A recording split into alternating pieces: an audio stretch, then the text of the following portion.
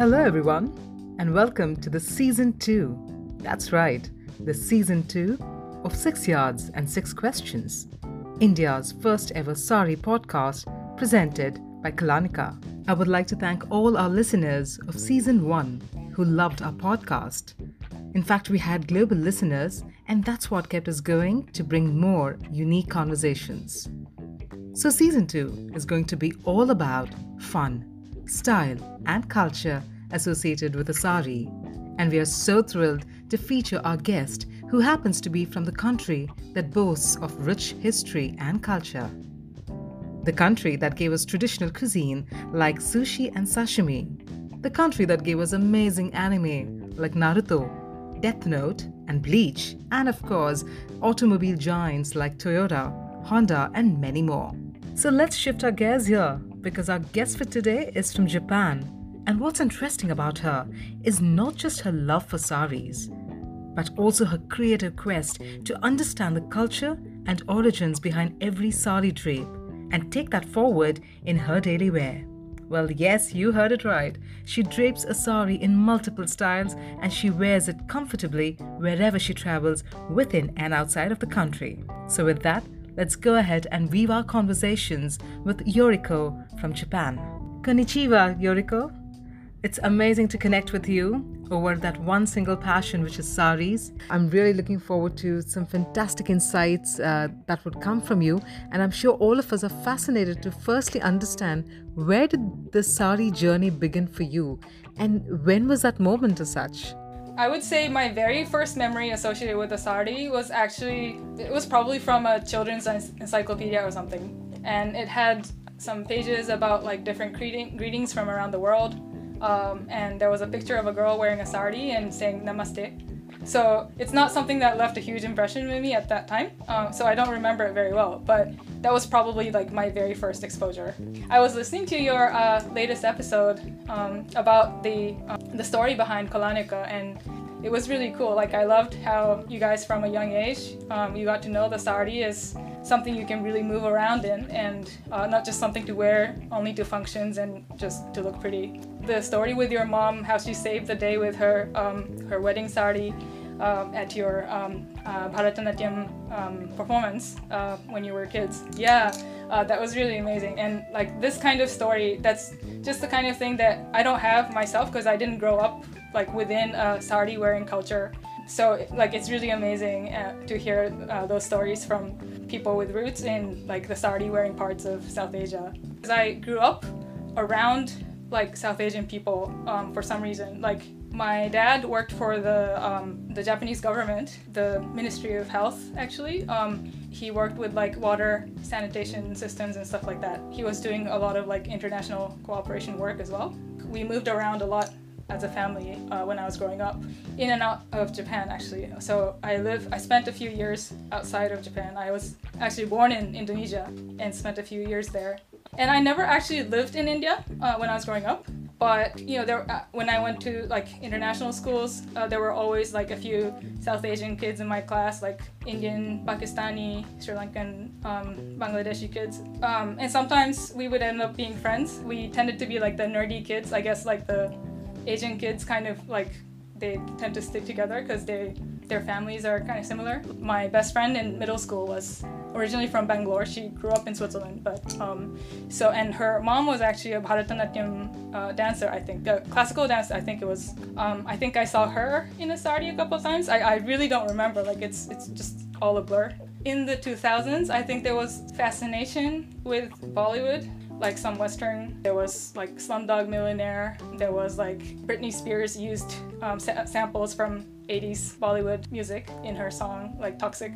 So because of that, I think at that time, like it was kind of fashionable to be interested in Indian popular culture. Like now I think it's gone mainstream. Yeah, and I traveled to India with my friend. I drape a lot of like fabrics that are not meant to be saris, like just like regular sort of like, you know, bed sheets and stuff. Like I kind of convert them into saris. Like I just like doing that because actually like in Japan it's kind of hard to get your hands on an actual sari. So I have to make do with like fabrics that I can get Yeah, so that's something I still do today. But at that time, I thought like I grew up in like Japanese culture, like Pokemon anime. So I wanted to wear something like a sari, like a Pokemon themed sari. So I just like got this Pokemon fabric, like really cheap, like sort of bed sheet fabric from the store in Japan, and I brought it over to India so that I could wear it when I was there. Went to this like workshop, like art workshop in Delhi. There were a couple of women who had come to the workshop as well, and I asked them to drape it for me. And they were like, oh, like this fabric, it's just like a bed sheet, you know, like we don't wear this kind of thing. It's a sari. And I was so embarrassed. I was like, oh, like I didn't understand like the, you know, the cultural context, or I think I didn't have like a deep enough appreciation. So yeah, I was super embarrassed, but they still draped it for me. And like, I think they did a pretty good job. I posted a picture of it on Instagram once. Well, that's fascinating indeed. So what is it that you truly love about a sari? I love South Asian clothes in general, but what I love about the sari in particular is that there's an inherent radical simplicity to the idea. Fundamentally, it's just a piece of fabric with no cuts or stitches. And you literally create a garment from whole cloth every time you wear it by only draping, pleating, tucking, knotting, etc. It's like origami you can wear. Maybe it's a stereotypically Japanese thing to be drawn to this kind of simplicity. So you could say my love of saris is an expression of my Japaneseness in a way. That's beautifully said, Yoriko. Wouldn't deny that at all. Well, on that note, I'm really keen to know then, how do the people around you in your country react to when you were wearing saris? Did they think, was this weird, or what is this fabric that you're draping? What are their thoughts as such? First, let me start with Japan. People are quite polite here. Mostly, I just get, there's like a furtive glance and they look away when our eyes meet, kind of looking at me, like wondering, like, what is she wearing kind of look. But like, they don't say anything, you know, it's not like I get harassed for like wearing something that most Japanese people don't wear right now. Before I started wearing saris, I wore a lot of like kurtas, just Indian clothing in general. I mean, I didn't wear them all the time, but I would wear them occasionally. And then, yeah, people would say like, yeah, you look really like exotic. Discussing this with another friend of mine, a Japanese friend who loves Indian movies. I just came from having lunch with her today. We were talking about how we kind of like at the workplace and stuff, like we are perceived, you know, just being interested in non-Western culture, like Indian culture, or like we like wearing Indian clothes, or we're into Indian movies. Like, we're kind of put into this box. Oh, you're so artistic or like unique. It's not necessarily like a negative reaction, but you're kind of looked at as like a unusual, weird person, and that's something we kind of were trained to avoid.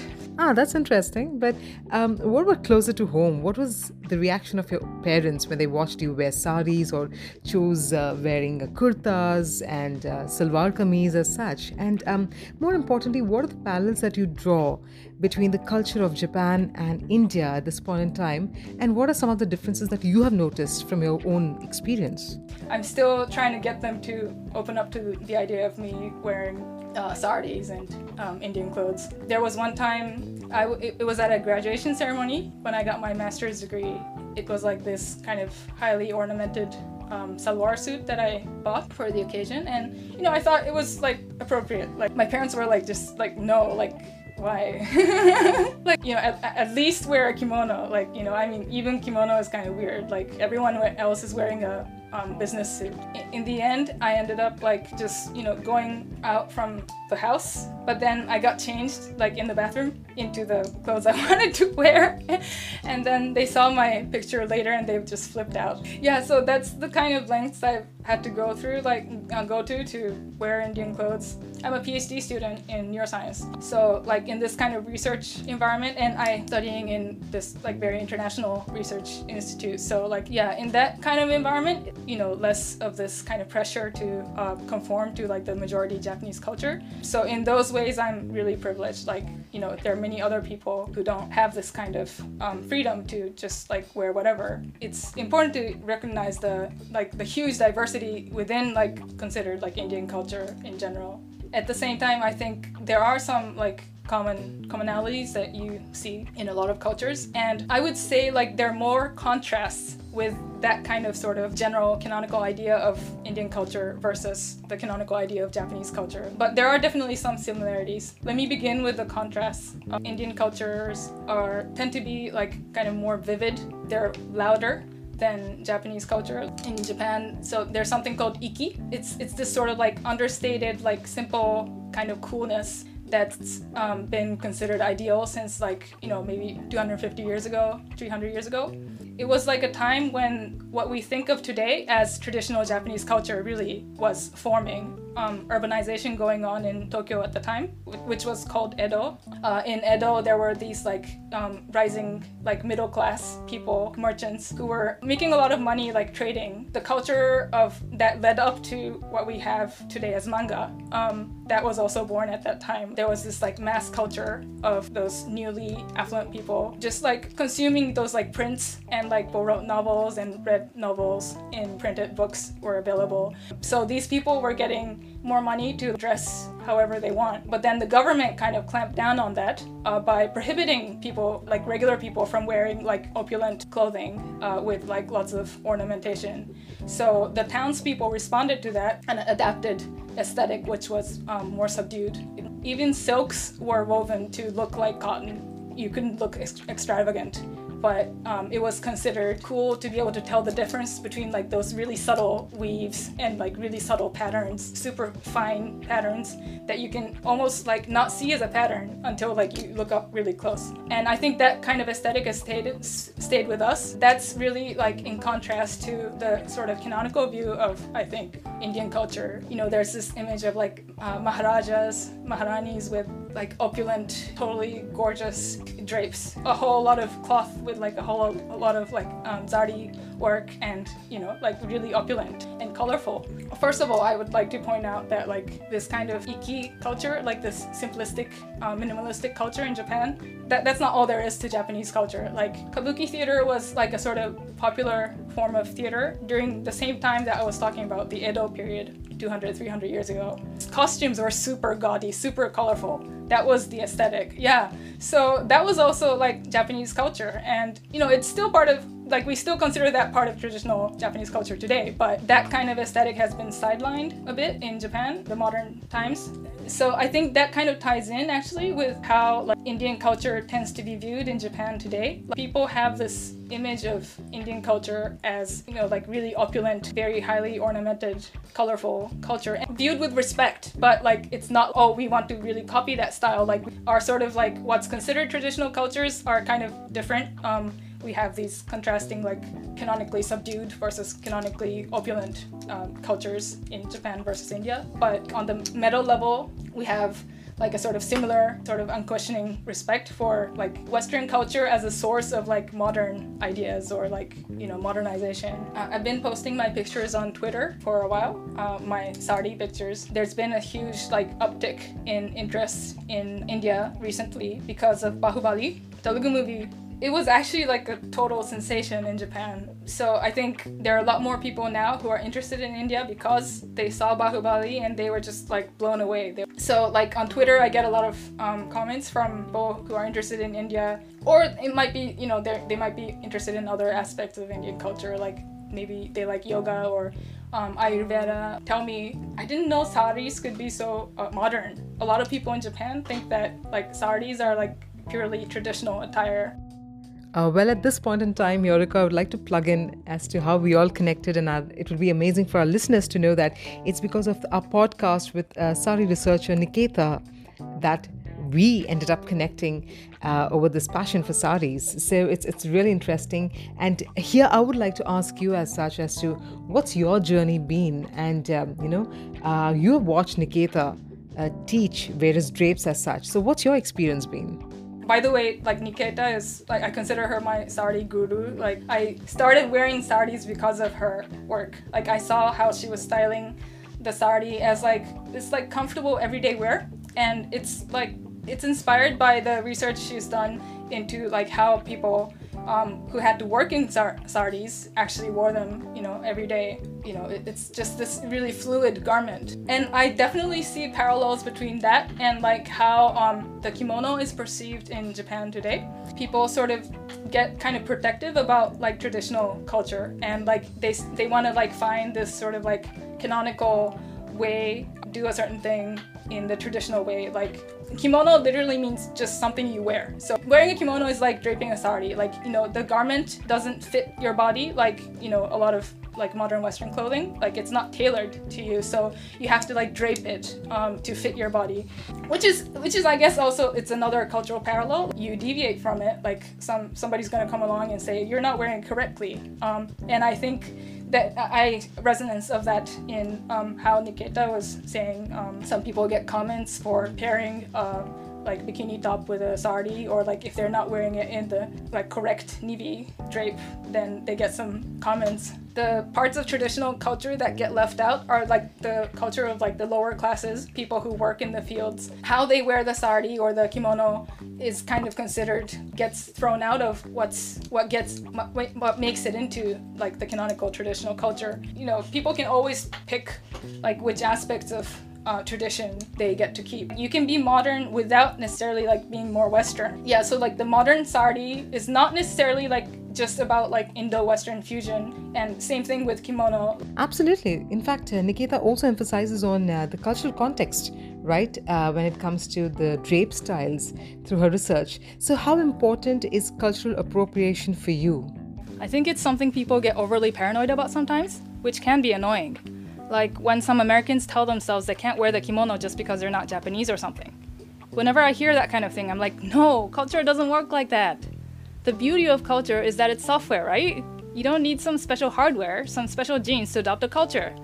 You don't need to be born into a culture in order to embrace it. You can even add your own little twist on it. That said, borrowing from cultures can be problematic when it involves exploitation and/or whitewashing. For example, how white people in America have historically taken Black and Native American cultures, including fashion and music, and used them disrespectfully or made money off of them while ignoring and discriminating against the people it came from. That's not okay.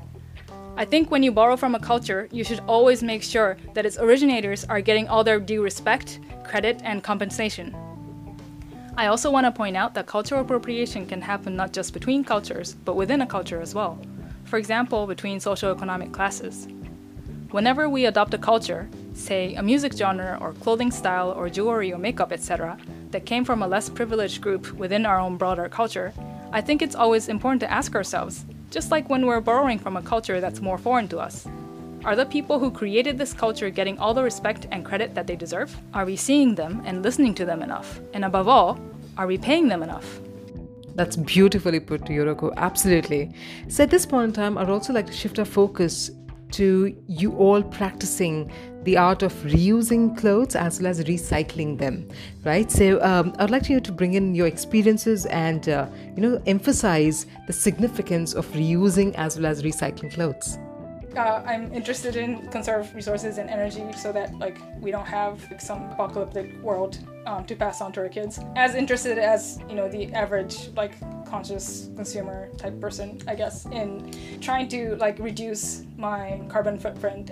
But I also like to wear different saris, different clothes. I've been interested in wearing handloom saris for a while. Basically, since seeing Nikita again, draping those handlooms so beautifully, I wanted to get into handlooms as well and try draping them. I'm wearing actually right now this hand-woven jamdani from that I got from a store in Kolkata. It's really comfortable. I just love how it feels. Really cool, comfortable. It feels so great on your skin. It's just this buttery texture. It's really nice.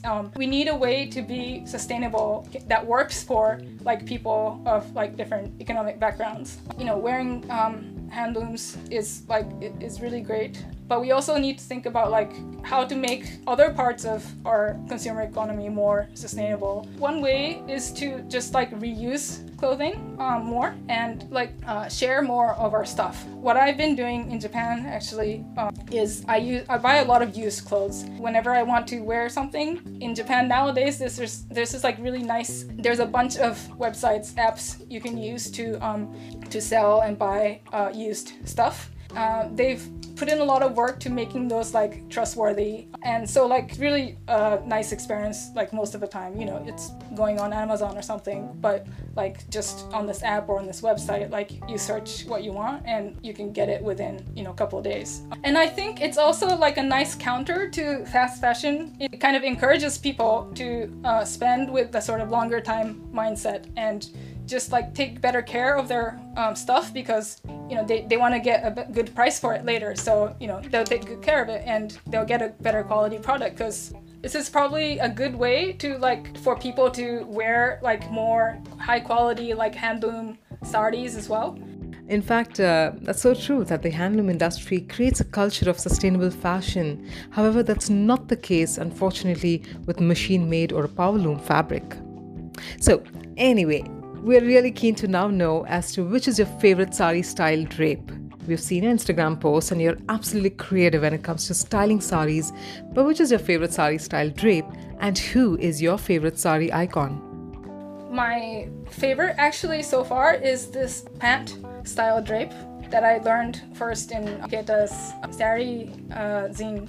I think it's based on like an Odissi dancer's dhoti type kind of drape. It's just super practical, and so that would be my favorite so far. But I also tend to drape the Nivi drape a lot, just because I want people to know that I'm wearing a sari, like, and they might not recognize it as such if I'm draping it another way, like in Japan especially. I just love the style of Sonam Kapoor. I just love her fashion sense, and I think it's her sister who styles her, Rhea. It's just like she loves to experiment with like different styles.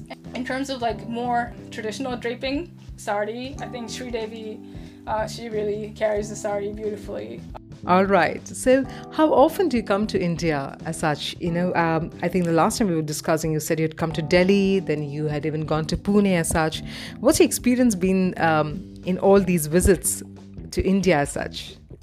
I've been going there maybe like once a year, every year for the past, I would say like 4 or 5 years. Yeah, it's kind of become a routine for me. Like it's almost like a second home. Actually, so I'm married to an Indian person. I actually have a home in India, I guess, in that sense. They stay in Pune. Yeah. When I'm in India, I sort of like get to experience like the best of both worlds. Like in some ways, I have Indian family, so I'm like part of the society, but like I don't need to be completely part of it. So yeah, like I like to go shopping in India. I recently visited Kerala, and like it was just really amazing. You know, I love ikat fabric, partly because it's also a tradition in Indonesia and in Japan. And it just feels really nice to discover these connections. Indian society is kind of conformist in other ways. Like I think people tend to care a lot more about like what your like family thinks of you, or like your community thinks of you, whereas like maybe you don't care so much about just random people you meet on the street. Whereas in Japan, we're super conscious of that kind of thing, you know, like we're conscious of like how strangers think of us. What was your husband's reaction? Considering that you started adopting the whole culture of wearing a sari, what did he have to say? He didn't really expect me to turn out like this. So I think he's like pleasantly surprised. He thinks it's really cool. Like because I'm married to him, like I'm interested in Indian culture, like especially because of that connection. But there are aspects of saris and like Indian culture that are inherently interesting to me. You know, I like that he recognizes and my friends recognize. So unfortunately, we're very close to the end of the podcast, Eureka. But you know, we have connected thanks to technology as well as social media. So what's the role of social media as such in having created the sense of awareness with regard to saris and styles for you? I started wearing saris again because I saw Nikeita's posts on Instagram, and you know, like, so there's been a lot of inspiration from like people who love wearing saris in India and elsewhere, and that just like encourages me to experiment with saris myself. So this kind of like connection and feedback and like inspiration is really nice. Also, it's allowed me to recently actually I've started posting more on Instagram, and it's allowed me me to kind of connect with people in like Indian cultures around the world. So it's allowed me to connect with like a lot more people, because on Instagram it's mostly based on images, so it transcends linguistic boundaries a lot. So, all right, Yoriko. So, finally, one last question is what's next in store? Considering that you're a student of science, but you love to amalgamate that with your artistic sensibilities. So, what can we expect to see either through your Instagram posts or through your travel experiences as such? I'm a scientist by training. I've always been interested in trying to bridge the gap between my scientific interests and my sort of more like artistic interests. It's been quite a challenge. You know, these are things that don't really mesh that well, like in general. Like, so I did my wedding in India and I wore a lehenga for the reception. I designed a neuroscience themed lehenga and sherwani for my husband, and that was really fun. I just love doing it because we got to work with these like artisans from Bareilly who do arty embroidery. It was just beautiful to see like the designs I had sketched. There's a lot of science in actually like weaving and, you know, textiles, and I want to like learn more about that and kind of just make my own little contribution. I want to see how I can like blend my scientific interests with wearing and styling, creating saris, hopefully in the future. Well, thank you so much, Yoriko, for joining us today on this podcast. In fact, your insights and experiences have given us a better understanding of the culture there in Japan and how you are adopting the culture of wearing a sari out there at your workplace as well as your daily life as such. It's been great interacting with you, and we really look forward to meeting you in person, in fact. So thank you so much for taking your time out and joining us in this podcast by Kalanika, 6 Yards and 6 Questions. Thank you. It's been lovely chatting with you. Thank you so much. See you. Bye.